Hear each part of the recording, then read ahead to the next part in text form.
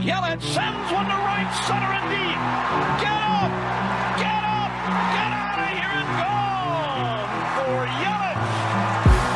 He has tied the game with a booming home run. He got it all. Tied up 4-4 on a big home run the pitch. Ryan Braun sends it to right center and deep. Get up! Get out of here! Gone for Ryan Braun. He just hit a walk-off alley. Hader ready again. Here it is. Swinging fly ball into right center. Broxton is there. And they're the champions. What's going on, Ball and Glove loving Brewer fans? Welcome to the Brewers Trilogy Podcast. I'm your host, Tyler. You can find me on Twitter at Tyler Kurth. You can find my writing by following Reviewing the Brew and Wisconsin Sports Heroics on Twitter. Today I am recapping the Pirates series here. It was a very exciting and fun-filled weekend. Lots of entertaining baseball. The weather was great. I saw a lot of pictures of people I know on the Twitterverse at the game, and I must say I am quite jealous. I have not gotten back to a game yet. I told myself I didn't want to go unless it was all or nothing.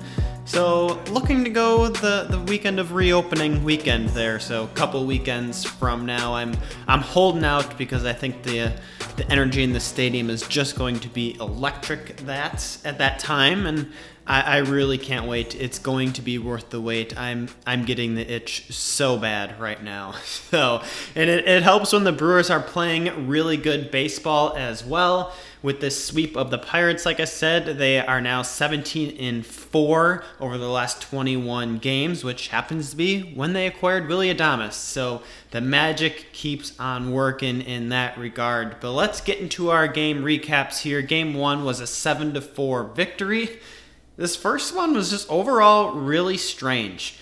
It was one of the worst home run hitting teams in the league, and the Pirates, who scored all 4 of their runs off 3 homers. Go figure. 2 of the home runs came off starter Brandon Woodruff. Ben Gamble had the first one of the game with a 394-foot bomb into dead center. That was in the second inning. The Brewers then countered right back in the bottom of that inning. Narvaez had a leadoff double. On base, Jace walked, and then Jackie Bradley Jr. came up with an RBI single, followed by a Brandon Woodruff sac bunt RBI to make it 2-1. In the 6th, Gregory Polanco was sitting on a full count, high and tight fastball, and mashed it out into right field to tie the game at 2. And then the strange 7th inning. The Brewers put 5 runs up on the board, in large part due to 6 walks in the inning, one of which was intentional.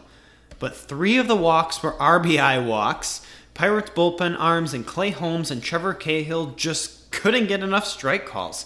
It was a very inconsistent and wild strike zone behind home plate, but thankfully the Brewers were on the nicer end of the stick in terms of at least that inning anyway.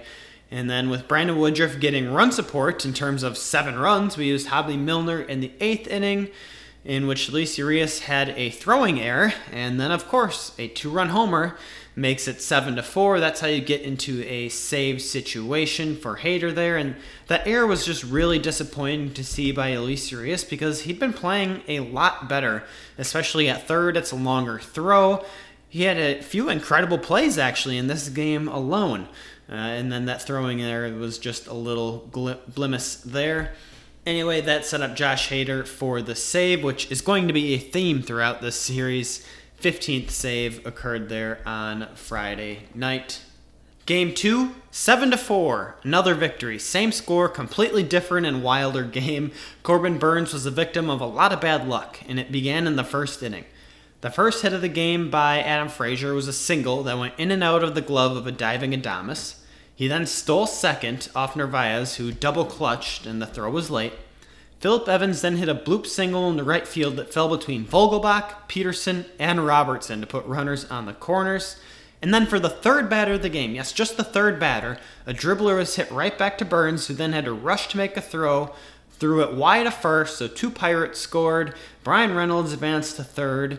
And then Kyle Moran walked to put runners on the corners again before Burns finally got a double play ball, but another run scored as a result. So that's how 3 runs scored in the first inning. Entering play on Saturday, Burns had allowed just 1 earned run in the first inning of games. And on that day, technically only 1 of his 3 runs allowed were earned in that first inning, but I really just think that's dumb because it was Burns' fault that the run scored. It was his error. So I think that's dumb and something that needs to change. Like if the pitcher is responsible for the error, it should be earned. But hey, whatever. In the end, it's going to help Burns from an ERA standpoint and when you get down to narrowing down Cy Young votes. So I suppose one positive there. Anyway, that was just the first inning, because in the second inning, the Pirates hit back-to-back triples. Eric Gonzalez had one into right field after Jace Peterson tried to make a sliding grab, ended up missing it, ball goes to the wall, he goes in standing. The second triple right after that was actually legit, but that made it 4-0 Pirates. In the bottom of the second, Burns decided to help himself, had an RBI infield hit, in which he tripped and slid headfirst after he touched first base. Very unathletic looking. I'm glad he was not injured. That would have been just catastrophic. But that RBI chance was set up by Pablo Reyes, who, with 2 outs, reached first on a fielding error by the Pirate shortstop, and then a throwing error by Brian Reynolds, who, when throwing to second base, a fielding error by the Pirate shortstop, it bounced off his leg. And then Reynolds, when he was throwing it back into second, he rushed it. It was a short hopper. The ball went past the pitcher's mound towards home plate, but the catcher was backing up third base. So nobody was there. So that's how Reyes gets there. Anyway, in the third, we chip away with another run to make it 4-2. But the fourth inning is when all the magic happened. In this one, we reclaimed the lead with 1 swing of the bat. The bases were juiced due to Pablo Reyes singling, back-to-back walks from Jace Peterson and Daniel Vogelbach set up Christian Yelich, who doubled off the wall to clear the bases and make it 5-4. Willie Adames then traded places with him to make it 6-4, and Narvaez just kept adding the damage on with an RBI single to make it 7-4. So while that was the final score, you think, oh, all right, smooth sailing the rest of the game? Hell no. I told you this is a wild game. We're now in the 5th inning. Yes, just the 5th inning. Just after we took that big lead, Corbin Burns was pulled in the 5th because the bases were loaded and he did not record a single out. So, all right, let's reach into a hat, pick out a name. Boom, out comes Trevor Richards. Yes, the other guy we got in that Rays trade, and he proceeded to strike out the next 3 Pirates. He allowed 0 of those runs to score. It was a huge moment for him, and it definitely changed the complexion of this game. He ends up pitching 2 scoreless in this game. Then we used Yardley, Williams, and Hader again for his 2nd save of the series and 16th of the year. Crazy stuff out of there. That definitely was Trevor Richards' signature moment with the club so far, and hopefully that's the momentum for him to build upon. Speaking of building, we're going to take a quick break because we are now sponsored by Built Bar. You can use the promo code Trilogy. You can get a percentage off of your orders, and I'll be completely honest with you, I haven't tried them yet. So try Built Bar with me together. They're a great tasting protein bar, and they're healthy for you. They have lots of delicious flavors. And like I said, I don't know what they all are. I don't know what the best one is, but I am going to be trying them. So try them with me. Use the promo code Trilogy upon ordering to get a discount. Game 3, Brewers are going for a sweep of the Pirates, and we got a few early runs in this one. In fact, the Brewers scored a run before recording an out in this one. Luis Urias singled off a full count hit to beat the shift. And then Dan Vogelbach hit a deep shot into dead center for a double. Pirates got a run back in the second after collecting 3 straight singles, in which all runners advanced station to station, one at a time. So with 1 out, Newman hit a grounder to Pablo Reyes at first, who, rather than taking the force out at home and preventing a run from scoring, elected to try and turn an inning-ending double play, and the throw to first was late, so a run scores there, tying it up. The Brewer bats then went quiet to the tune of 15 straight batters going down in a row. So that takes it to the 6th inning. So we finally get a base runner for the first time since the 6th inning in that one, and that was off a Tim Lopes walk. Luis Urias then tripled. He tied the game, and then Avi Garcia, an opposite field 2-run homer, makes it 4-2. In the bottom of the 7th, Manny Pena had a leadoff double, advanced to third on a JBJ grounder, and then Pat Murphy pulled a quick one. He's managing this game because Craig Counsell's out. It's his son's graduation. He puts Daniel Robertson in the on-deck circle, slated to pinch hit for the pitcher, and then instead brings up Christian Yelich, who recorded a deep RBI sac fly to make it 5-2. That's ultimately where this game would stand. Devin Williams came in, pitched a scoreless 8th, and then, like I said, Josh Hader again records a save. This time he struck out the side, gets his 17th save of the year. His 3rd save in as many days. This is the 2nd time this season that he's pitched in 3 consecutive games. The last time was April 29th through May 1st. Those were all against the Dodgers. Awesome stuff from the Brewers overall in general in this series here, beating up on the bottom of the NL Central in the Pirates. But hey, you take these wins when you can get them. Like I said on the last podcast, we are now 11 games over 500. And glad we were able to get the win without Craig Counsell there. I know everybody was kind of making a stink out of Christian Yelich not playing on his bobblehead day, but he's been playing pretty regularly since coming back from the IL. And it's good because his hitting and his timing just looks a lot better, but you ultimately just need a day. You need a day, and it just you can't think about promotions and bobblehead day. It just happened to fall on this Sunday. I mean, heck, Avisail Garcia on Saturday didn't start on his birthday. So just some strange stuff there anyway, but what a fun series in general. I mean, I'm going to jump right into my series MVP and series dud. And I was just really torn for MVP in this one. Like, do I pick Josh Hader, who had 3 saves, or do I pick Christian Yelich, who had 6 RBIs? I posted on my Twitter handle account here just to kind of see what other people were thinking. And just as I'm recording this here, everyone is leaning more towards the 3 saves. And I think I'm going to disagree, just because all 3 of Josh Hader's saves came with 3-run leads. I mean, yes, he still struck out 5 batters in his 3 innings pitched, only walked 1, looked really sharp, he was really efficient, but you had a big cushion, so you can afford to, throw more strikes and be more aggressive. In that case, Christian Yelich came up clutch. In back-to-back games, he had RBIs with the bases loaded. That's how you get to 6 RBIs, 2 doubles, 3 of 7 on the series, 2 walks, only struck out once. Like I said, he has been looking a hell of a lot better at the plate. Even when he's getting out, it is hard contact. It is loud outs, and really glad to see him start turning the corner here. I mean, you got to beat up on these lesser pitching matchups. That's what we have going on through, it seems like, all of June, and it'd be really great to see Christian Yelich just get hot and slowly watch that batting average creep up, slowly watch his RBI totals increase even further. I think for honorable mentions, I'm going to go with Dan Vogelbach. 2-9 this series, okay, maybe not impressive. 4 walks, 2 doubles, and 1 RBI.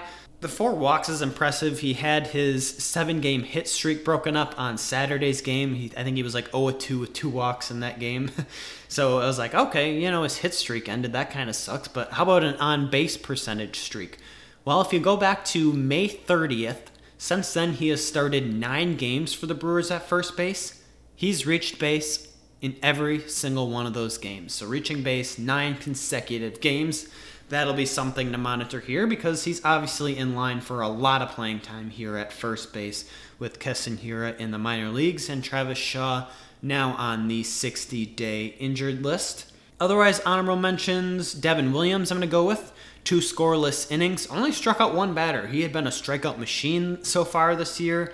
Had, gotten himself into troubles, but only gave up 1 hit over this weekend. That was good to see. And then, of course, I have to give a shout-out to Trevor Richards, who, like I mentioned, completely bailed Corbin Burnes out, coming in with the bases loaded and striking out 3 Pirates in a row. Not allowing a single run to score is awfully damn impressive. So, great stuff out of him there.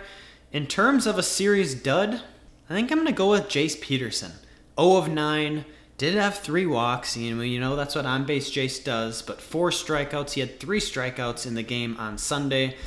Did not look the sharpest defensively. Had, like I mentioned earlier, a sliding catch that he missed when he's playing in the outfield, go to the wall for a triple. There was another instance, I think it was like him, Robertson, and Vogelbach all trying to converge on a ball, and that's the outfielder's ball because that's where he was playing. He's got to call those other 2 off and take charge, and he did not do it. Otherwise, I'm not going to give any duds to my starting pitchers. You can't expect Burnes to be excellent every time. He did go 4 innings in this game, or in this series. He gave up 8 hits, 3 walks, but did strike out 8 Pirates, in which the Pirates are really good at making contact. He allowed 4 runs, but only 2 of them end up being earned runs. So one positive there from an ERA standpoint. I mentioned the injuries earlier. Tyrone Taylor is now on the IL. Sounds like he had an injury in warm-ups, was throwing, kind of felt something grab, and is now on the injured list, which, man, we shouldn't be surprised that another Brewer ended up there. Other news out of this weekend. The Brewers did make a trade. We acquired right-hand pitcher Hunter Strickland from the Angels. He had been DFA'd from them a few days ago, and we gave up some cash in this trade. We are going to be the 3rd team for Hunter Strickland this season, and his 7th over the last 5. But it has really been a tale of 2 halves, really, for Hunter Strickland this year. He began the year with the Rays. In his 16 innings with him there, he's being used in high-leverage situations, had a 1.69 ERA. For whatever reason, the Rays must have been like, we don't trust him, we're going to sell on him. He ends up getting the Angels, and with the Angels, in 6 innings worth of work, he gives up 7 earned runs and 3 homers. So now going to the Brewers for a change of scenery again. This definitely signifies a very low-risk, high-reward trade. And, the Brewers need to add bullpen arms. After we got rid of J.P. Feierheisen and Drew Rasmussen, we knew that someone in the bullpen to kind of sure up was going to be a trade deadline need. So why not take a shot on this guy now? He doesn't cost hardly anything. You've got over a month to evaluate him and see what you got in him before the trade deadline. He's got good stuff. He's got a mid-90s fastball that he mixes in a slider in there, so 2-pitch pitcher. He's in the 71st percentile in terms of fastball velocity, 65th percentile in spin rate, which are 2 typical traits that the Brewers tend to value. So I feel like he's going to fit in just well in that regard. I am excited to see what he can do with this ball club. I think the ceiling for this trade is that he works up the trust in Craig Counsell and becomes a high leverage guy. Is he going to overtake Boxberger? I think right now it would seem unlikely, but if you could get someone like, hey, when you have a lead and you need someone to maybe pitch the 6th inning on a Hauser or a Lauer or an Anderson day, boom, you can go to Hunter Strickland. I think that might be the ceiling for him. Of course, depending on personnel, maybe it can be used later, 7th, 8th innings as well. When you're trying to save the horses, he can be used in close games. I think, though, that's kind of what kind of role you're looking for in Hunter Strickland. He's not going to give you multiple innings. He's going to be a 1-inning and done type of pitcher. And as long as we're on the trade deadline, we were playing the Pirates, obviously, this weekend, who are going to be sellers. For the most part, it's just a matter of who they're going to sell. I heard a lot of people this weekend talking about, hey, why can't Brian Reynolds or Ke'Bryan Hayes be acquired by the Brewers this trade deadline? Well, I think those 2 are like the least likely to not be moved by the Pirates. Reynolds is under club control until 2026, Hayes until 2027. If you look at Phillip Evans, he's under control until 2026 as well. I think those are core guys that the Pirates want to use in their future. There's just no way that they're going to get rid of him. So then you're looking at like other guys like Adam Frazier. Okay, maybe. He has 1 more season of arbitration left. He's making $4.3 million this year. But where would Frazier fit in with the Brewers? He plays second base and plays the outfield. Doesn't really fit a need per se. There's Colin Moran. He is in his 1st year of arbitration right now, so you'd have 2 more years of club control with him. He can play first or third base, so yeah, that's certainly a very good need and fit there for the Brewers. Left-handed bat, that might be the only issue, really, because we have Dan Vogelbach, and he's been playing really good as of late, like I mentioned. So would we want to go after Moran? I guess I'm not so certain. If, as I'm talking today on June 13th, my answer would be no. But will that likely change come July 31st? Probably. That's a long time from now. So I think Colin Moran is one guy to keep in the back burner for now. And then Gregory Polanco, maybe he's getting paid $11 million this year. He's an outfielder. I don't think we really need to go after another outfielder unless if something drastic happens with Lorenzo Cain when we want to add some depth. But at that point, you just kind of beg Ryan Braun to come back, I think, which there was some talk of him earlier in the week, like midweek. His wife posted on her Instagram he was taking some batting practice and looking pretty good. So maybe he's starting to get the itch there. Otherwise, I wrote a piece on Reviewing the Brew about, hey, is it time to revisit trading for Kyle Seager? So there has been lots of trade rumors throughout with him over the last couple years. I personally have never been a fan of him. He had a big contract, but he's got, 1 year left on that now. And I think the timing really makes sense. The Brewers need a good power bat at third base. I think I have confidence in Urias, but I'm not sold that, if we're going to be contenders in the playoffs, you're gonna want another guy just in case. Because Kyle Seager historically is a very great defender. He has a career DRS of 34. He sits at 0 for this year and does have 8 errors, which is kind of uncharacteristic. But we've seen with changes of scenery that players suddenly become a lot more motivated and perform closer to their mean. And Kyle Seager is definitely lower on his mean. I think this year he's hitting .211, has a .279 on base percentage and a .704 OPS, which is a lot lower than what you would like. But he's been productive, 12 homers, 39 RBIs. His OPS plus is 100, so he's been league average. Literally, that means league average.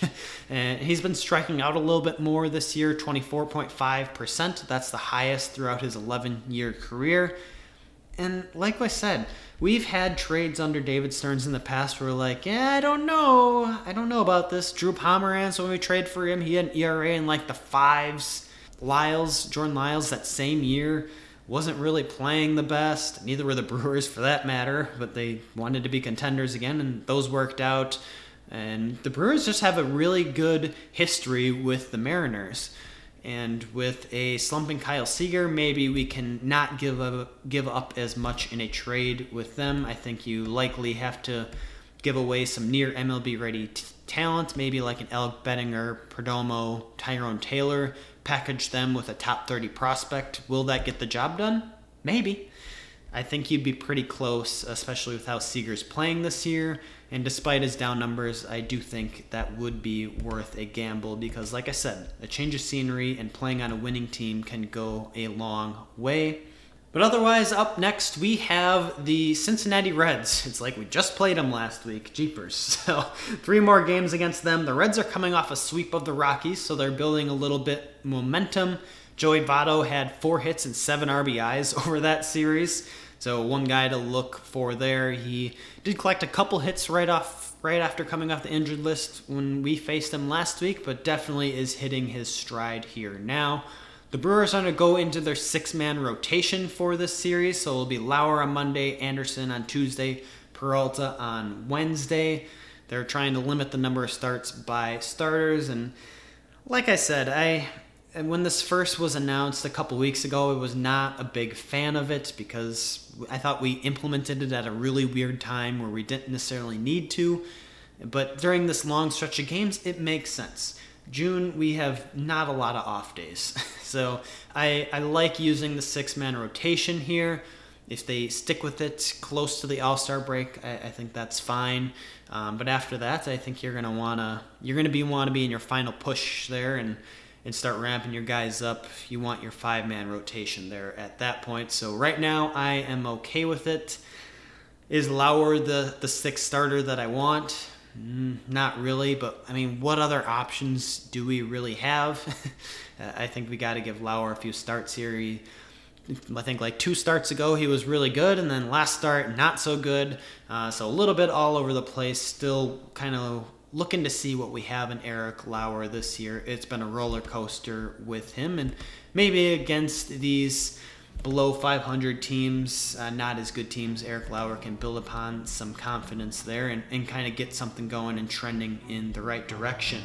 But that will be the Reds coming up, 3 games against them, Monday, Tuesday, Wednesday. So I will be back and have a recap podcast coming out on Thursday the 17th to go over all of that action.